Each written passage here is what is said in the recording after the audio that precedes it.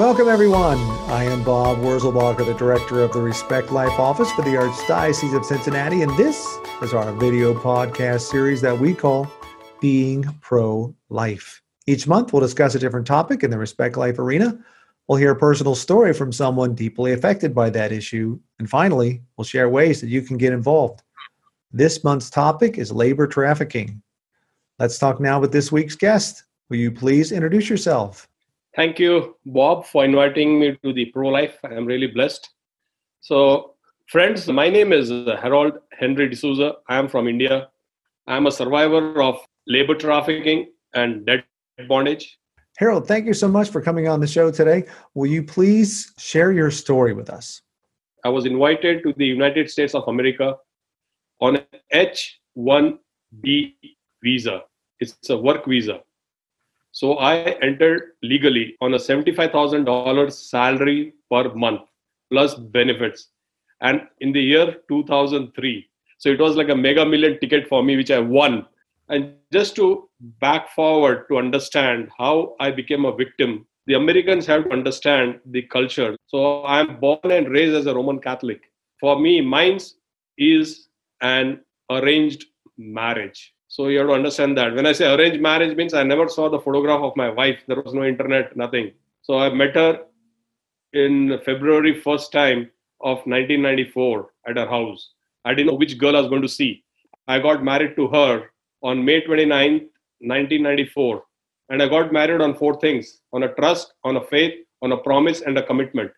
So I came as a business development manager. It's all in black and white. I'm highly educated from India. So I have done my master's in marketing management, post-graduation diploma in human resource development and labor law, and say where my wife is educated. So what I'm trying to share is that labor trafficking can happen to anyone, irrespective of caste, color, creed, age, or nationality. I accepted this offer. I landed here, but the day I landed, my perpetrator asked me one question, the first thing: Harold, do you have any cash? And I said, yes, I have. I was carrying $1,000 cash. He said, Harold, this is America. You cannot keep cash with you. And so I gave the cash, I gave the documentations, everything to him, like, oh, it is in safe custody. And then we were made to work in a restaurant. So I was invited for a company which was making bearings or something, and to work for them as a business development manager. And he said, no, you right now start working here. You're the owner of the restaurant. I'm going to start something else for you. See, and number one, I didn't know the culture. I didn't know the people. I didn't know the law enforcement agency. I didn't know anything. And my wife and my two sons, they had come on an H-4 dependent visa. And when you are on a dependent visa, you are not supposed to work. I didn't know anything because I just followed blindly. I came on a trust. And that is what hit me more. And we started working. So you think you're going to be a business manager, you show up, he takes your money, he takes your identification. Your lawful work visa depends upon, of course, the person who said he was giving you a job. He takes all that from you, so you have no power, and then he puts you to work in a restaurant. At that time, was he saying this is just temporary, or what was he saying at that time? My wife always told him later on that he showed us the moon and gave us dust. So he showed that you'll be owning the restaurant. I'm buying some other businesses. You'll be managing everything. You'll be owning everything. And he made my wife sign on all the business documents, the checks. See how we got trapped just on trust. But he planned everything. This guy is from India. He knew everything. He came in the year 1967 and he's a multi-millionaire. And that was his profession. He has been doing this for a lot of exploiting people, which we had no clue. So we were working in a restaurant from the day one. We were working, like say, from 8 hours to 10 hours a day. But within a month, we were working from 14 hours to 16 hours a day, 7 days a week, 365 days. That I still remember the first time after a month when we were going home at night, 2 o'clock. We were so excited to see our kids. I still remember I opened the main door with out of excitement. And it still hurts me today also that I hit the door on my younger son's head so hard that he just started crying. And that really hits me today because my younger son was waiting for us at the door and he was just wearing an underwear. We didn't have any clothing. And my older son was sleeping 6 feet away on the carpet like a rat. And this was an everyday story. So now he has all your papers, he has your money. He told you he had a different job than was the reality. He put you to work in a restaurant. You're working many, many hours per day, 7 days a week. Now, just help people to understand, why is it that after you saw that you weren't getting what was promised to you, why is it that he still had power over you and you couldn't leave? Number one, I trusted him. So, and number two, my wife was on an H4 dependent visa. So the very first day, I told you, he manipulated, tricked, and trapped. He told my wife to work. We didn't know that she was not supposed to work legally, but he fixed her salary $2,000 a month. So that was big money. He said that I'm going to buy a house for you. You need a house. You got 2 kids. You cannot live in this apartment lifelong. So I'm going to buy a house. I see how it planned all this. So we believed, I said, okay, wow, $2,000 is big money. And he said, you need to save money for down payment. Later on, after 2 months, he showed us houses in Cincinnati. Now I know that anyone can go and see a house when it's open house. It's open for anyone. But at that time, we didn't know. I came from a village where there was no running water and electricity, where my dad grew up. So just understand our feelings, our emotions, our sentiments, that we were so obliged for him. Wow, he's doing this. So he's saying this is all temporary. He's saying your wife needs to start working so that you can make enough money to put a down payment on a house that I will buy for you. And he's taking you to open houses saying, hey, this is the house that we're going to get for you. And you're just trusting him and you believe him. I don't have any money because he's taking the money and he's putting it down on a house that he's going to get us soon. This is what he's telling you. So this goes on for how long before you start to think, okay, something's just not right here? So this went on till August, the same year. We came in February. So like every 3 weeks, he'll show us one house. He had a rhythm. And then after a week, his house is not fit for you. It's not good. So he was buying time. And then again, he'll show us another house. Then again, wait for 3 weeks. Oh, there was something wrong. That deal is not right. And in August, he told me, Harold, you need to take a bank loan. So that is when I got a little upset. And I said, no, I don't need a bank loan. He said, no, Harold, this is United States of America. You need to build a credit. I didn't know what was a credit that time, to be honest. So he took me one day in the afternoon from the restaurant. I don't know which branch it was. He took me to a bank, but I was in the branch manager's cabin. I just signed documents for about 5 minutes. And there I got a check of 5 figures in my name. And we walk out from the bank. He takes me straight to his house, which is a multi-million-dollar house, which is a fact. Takes me to his house, pours a drink in a small short glass. And he says, Harold, cheers, you're a rich man. And I just gulp it down. Before even I could register what happened, like the liquor would go down, he gives me a chit in my hand. And he says, Harold, you owe me this money. Can you believe me? In 1 second, I lost 4 things. I lost my voice. I lost my courage. I lost my hope. And I lost my freedom. I said, oh my God, it was not $10,000. It was not $20,000. It was not $40,000. It was much more. How in the hell I'm going to get this money from? And that time, it didn't strike me that it was a debt bondage. I was just clueless. I didn't know. But even before I could understand anything, he pats me on my back. Hey, Harold, don't worry. You owe me much more. I just didn't know. I didn't know how to react. I didn't say a word. But it breaks you down. How these people operate. I just want to tell you that they give you an apartment lodging next to a restaurant. So they know that you don't have to pay rent. He pays the rent. So he knows that, number one, labor is available 24 hours. I will not run away. Even if there is snow, sunshine or storm, I'll come to work. I cannot say today I can't come to work because it's just walking distance. So Harold, he's stringing you along for a while, making you think that he's looking at houses for you. And then that doesn't go. 3 weeks later, another house. Oh, that didn't work. 3 weeks later. And then after several months, he takes you to a bank and he convinces you he's trying to help you. But in the end, he puts you more in debt to him by saying, you now owe me $65,000, which is why you have to keep working for me to earn that money to pay me back. And then you can't leave. He's holding your visas. He's holding your paperwork, right? And you have no identification. You can't just walk away. You don't really know what's going on in the country. You don't know what the laws really are. So how long did this go on? And at one point, were you actually able to escape, and what happened? But there are so many factors that he has used, like envelopes of US Department of Labor and the Immigration Department envelopes, and made a fraudulent letter stating that we are coming to report Harold and Nancy D'Souza because we are working there. This is just the tip of the iceberg. He has abused my child, Bob.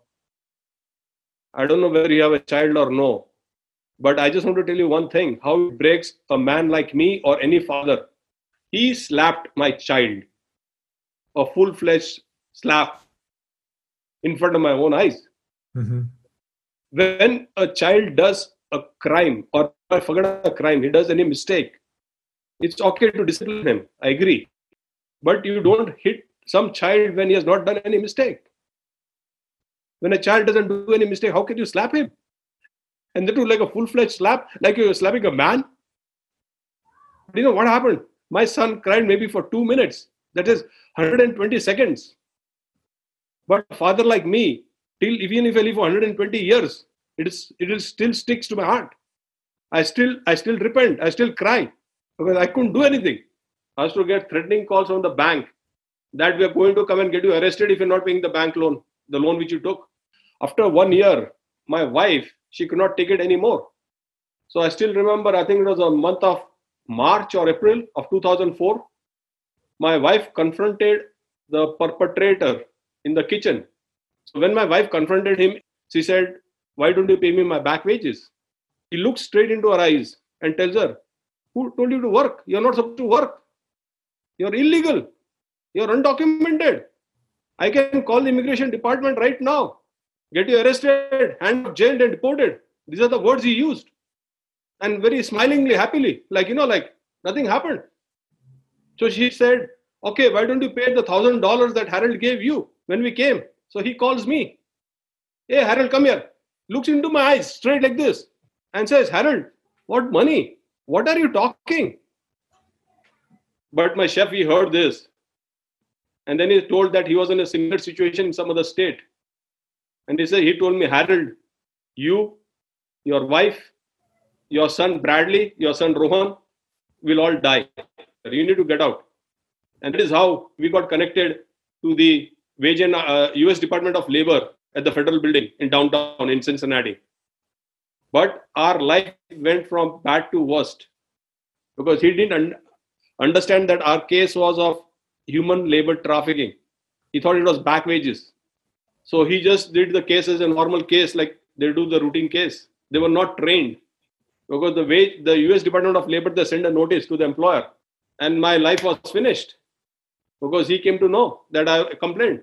His attorney comes to the restaurant one day on Friday, and he comes and threatens me that today is Friday, it's a weekend, I'm going to play golf with my parents, and if you don't listen to my employer or my client, Monday I'll come and get you arrested and put you in prison. So that shook me. And then I was scared. I said, "I just need my back wages. I'm ready to go today. I'm ready to quit today." So he didn't know. He's like, "What back wages? How much it is? $1,000? What is it? $5,000? Is it more than $10,000? But what happened? I went to the Blue Ash police station because I thought Monday he'll come and get me arrested because I was so scared. The police officers are so nice, so kind, so humble, so respectful. That really touched my heart. He listened, he took us to that conference room they have. Then he said, I told him like, "Well, then no, I'll not come and get you arrested because nobody will come from our Blue Ash police station and get you arrested." So anyway, he said that you should go and make a complaint. Eventually, we got in touch with the federal department, US Department of Wage and Hour Division at Federal Building. God's blessings. And we called. Mark Stewart Lamb was the investigator. And from next day, he was to go on a vacation for 3 months. So he said that I'm just here for about like 30 minutes and then I'm gone for 3 months vacation. And we are saying, "No, sir, please, beg you, I'm begging you, we're coming. We need your help." And he said, "Okay, we're waiting for you, you can come." So my chef, he drove us down to the Federal Building.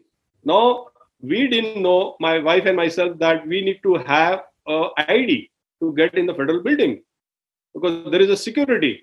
Right. And we didn't have anything.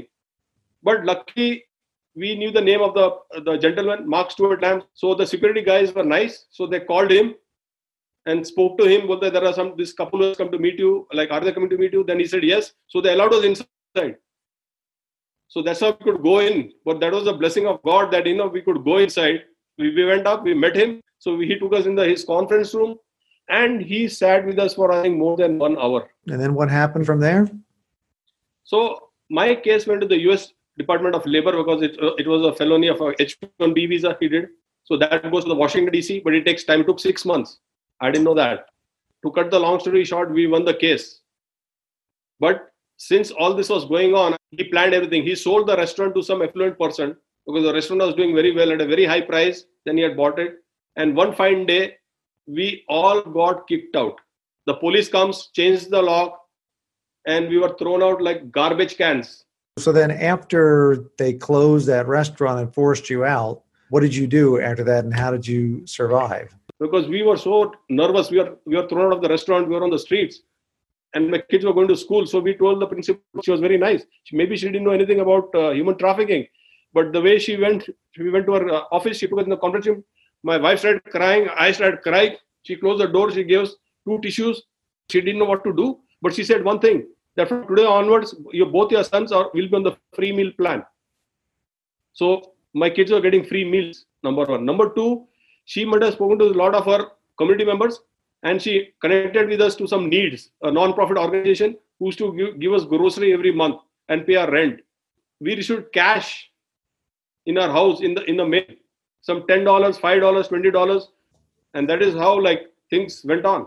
By the time your employer could see that the case wasn't going to get his way and he was going to get in trouble, he sold the restaurant and he has not been apparently prosecuted for what he has done. Is that right? My perpetrator is very much in Cincinnati. And every second that I'm living here on this earth, especially in Cincinnati, that is a trauma for him. And that is all God's blessing. So every second I'm living here, today we are living a dream. My kids are doing good. He threatened to kidnap my kids. He tried each and everything. But when God is protecting you, no one on the earth can touch you. So I have God's protection, number one. Number two, I always tell, if I'm honest, no one in the world can put me in the prison. So I'm not scared now. So that changed my life. So that fear factor is gone. And that's the reason I stood up and fought. So I needed to put a stop to this. That is quite a story, Harold. You're obviously doing much better. You're no longer in that situation. So what are you doing right now? Yeah, I always tell that do not tell God how big the storm is in your life, but tell the storm how big the God is in your life. Right. So today, I'm very proud to tell you, on January 5th, 2016, I was in the White House. So I said, see where God took me. On December 16th, 2015, President Barack Obama announced 11 survivors to the United States Advisory Council on Human Trafficking. And I was the first Indian American who was announced. I got reappointed by President Trump for another 2 years. And this is what we do. We submit reports. Every year we submit a report, the Advisory Council members, on how to bridge the gap between the victims, survivors, and the law enforcement agencies. And it inspired me to start a non-profit organization, Eyes Open International. So my job is to create education, empowerment, protection, and prevention for people, especially immigrants in a different country, especially like India, Pakistan, Nepal. So you mentioned Eyes Open International. Let's show that website on the screen real quick. Here we go. EyesOpenInternational.org. There's a picture of you and your family, I'm sure, right? Your wife and your 2 boys. Yes. So if people want to get involved and help, how can they do that on this website? Yeah, you can donate there. That's one thing. And again, I want to share that 90% of the donation, if whatever I get, I spend it on the victims. Basically, I spend most of the money from my pocket as of now, because my biggest wealth is my 2 sons. So they're doing very well. My older son is working for Tesla and my younger son is working for Apple. And my wife works for General Electric Credit Union Bank. And I retired from Cincinnati Children's Hospital on April 30th last year. So it's almost 1 year today. And thanks to my wife and my 2 sons, because I wanted to do this full time to help victims. So people can learn more about that on the website. So let's talk a little bit about, now that we know that this kind of thing happened, a lot of people probably think, really, this happens in the United States? This happens in Ohio? So now that we know that it does, what should the regular person be looking for? What does suspicious activity look like that we might think, oh, that looks like that could be trafficking? And if so, then what do we do? Other thing in labor trafficking, if you're a foreign national, every perpetrator will not call you Bob, or they'll not call me Harold. He'll say, hey, illegal, come here. They'll call you illegal, come here. So it is a nickname, only one word, illegal, right from San Diego to New York or anywhere you go. So when you call a person illegal, understand the psychology of that victim. He thinks he's a criminal, that he'll go to jail. And they use 4 words. He used to use that to me a million times. Number 1, I'll get you arrested. Number 2, I'll get you handcuffed.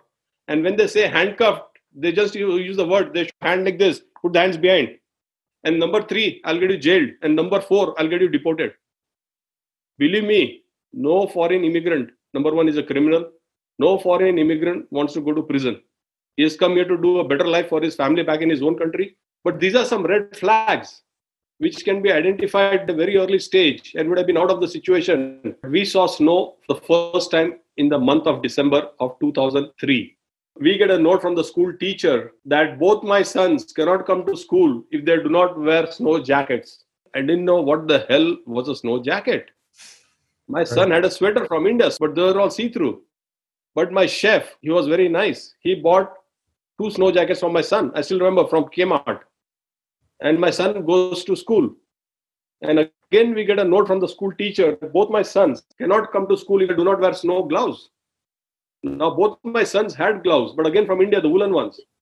So why I'm trying to say is that how community members can identify, oh, that means there is something wrong with this family. When I say something wrong, means they may be victim of some crime. It's not that they are just coming intentionally, or the school teacher. And other thing I want to tell you, whenever labor trafficking happens in the United States of America, it happens at least I know, at gas stations, convenience stores, restaurants, and motels. So number 1, I always tell, always look, listen, learn, love. So it will not happen in the first meeting. He or she will not talk because they are scared. So whenever you see something, say something, stop everything and dial human trafficking hotline number. That's 1-888-373-7888. So you don't have to get involved. Just call that number and give them the details of whatever the situation is, and they will take care of it. And they will investigate. Even if it's a doubt, no problem. Anything else that you think is important to share to our viewers and listeners here, Harold? I always tell, a victim's life on human labor trafficking is like a frog in a well. This is a book I have written and just got it published last year. The life of a victim of human labor trafficking is like a frog in a well. Because in my village where I live, we have a well. So we draw water from the well.